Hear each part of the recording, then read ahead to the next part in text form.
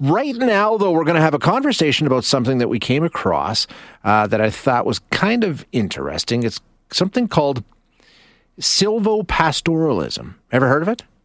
You know, we talk about livestock, and we talk about, you know, how it fits into this whole discussion we were just having with Donna Kennedy Glantz, right? You know, the environmental discussion and the push to be more environmentally friendly versus where we really are. And, you know, livestock is a consideration in that whole environmental discussion. We know that. And now, don't get me wrong. There's nobody that likes beef more than me. Nobody. I'm pretty sure. I'd stake my reputation on that. But hey, there's nothing wrong with taking a look at different ways of doing things, and maybe there's a way we can all be happy. That's sort of the discussion, right? That's all we're talking about here. And this something that we're talking about is called silvopastoralism, which I got to admit was new to me. So see if we can find out what it is, how it works, and see if it's maybe something we need to incorporate in this part of the world. We're going to chat now with Vivian Arguelles Gonzalez, who is a PhD candidate in natural resource sciences at McGill University. Vivian, thank you so much for your time. I appreciate you joining us today.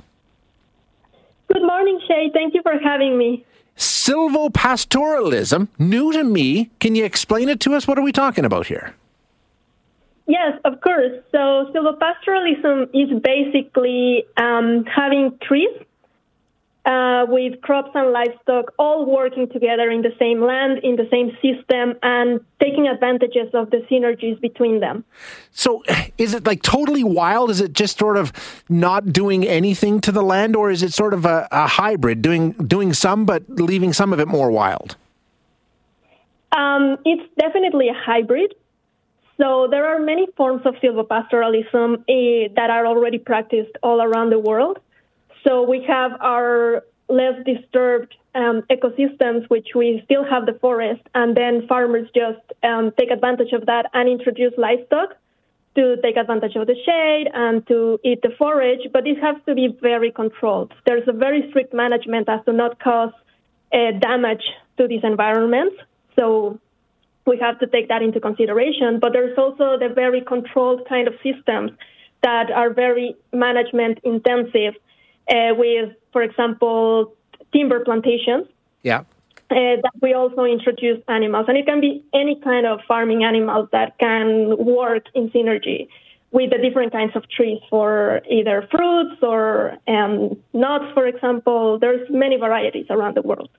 So, like you say, it's a combination of very heavily managed and a little less managed, sort of a hybrid environment. What are the benefits? What's the upside to doing this way?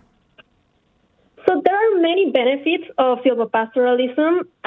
I'll start with the environmental benefits because it's one of the things that livestock gets most blame about. Its environmental impact. So when we add trees into agricultural operations, we contribute to carbon sequestration. So that contributes to decrease greenhouse gas emissions. We also, because we are adding trees, that adds habitats to birds and insects and other kinds of animals that will not be able to live in other kinds of agricultural operations. So we have increased biodiversity. All these animals can also contribute to the health and welfare of our farmed animals because they can feed on parasites, for example. Okay. So it all works very well together. But there's not only these environmental benefits. We also have benefits for the farmers.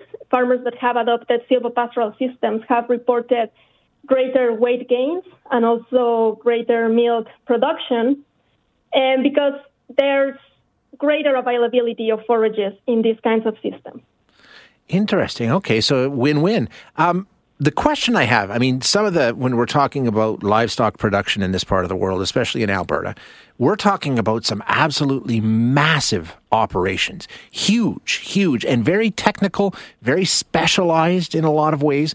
Can this silvopastoralism, can it be scaled up to these kind of operations that we're talking about? It's certainly possible. We have examples in Brazil, which also huge operations that have incorporated trees into livestock production. There are some farmers in Canada that are already doing it. It's not very well known and it's not very practiced, But there are some examples. And actually what we need is for them to be better known and adapted to the different characteristics, geographical characteristics. These are systems that need to be very well adapted to the needs of the farmers, the needs of the communities, and also like the different environments. But it is certainly possible. Interesting. What about climate? I mean, we do have the climate that we have to deal with in Canada. Not saying it's impossible. Does that make it harder or easier? It creates new opportunities. So one thing that we also have to take into consideration right now is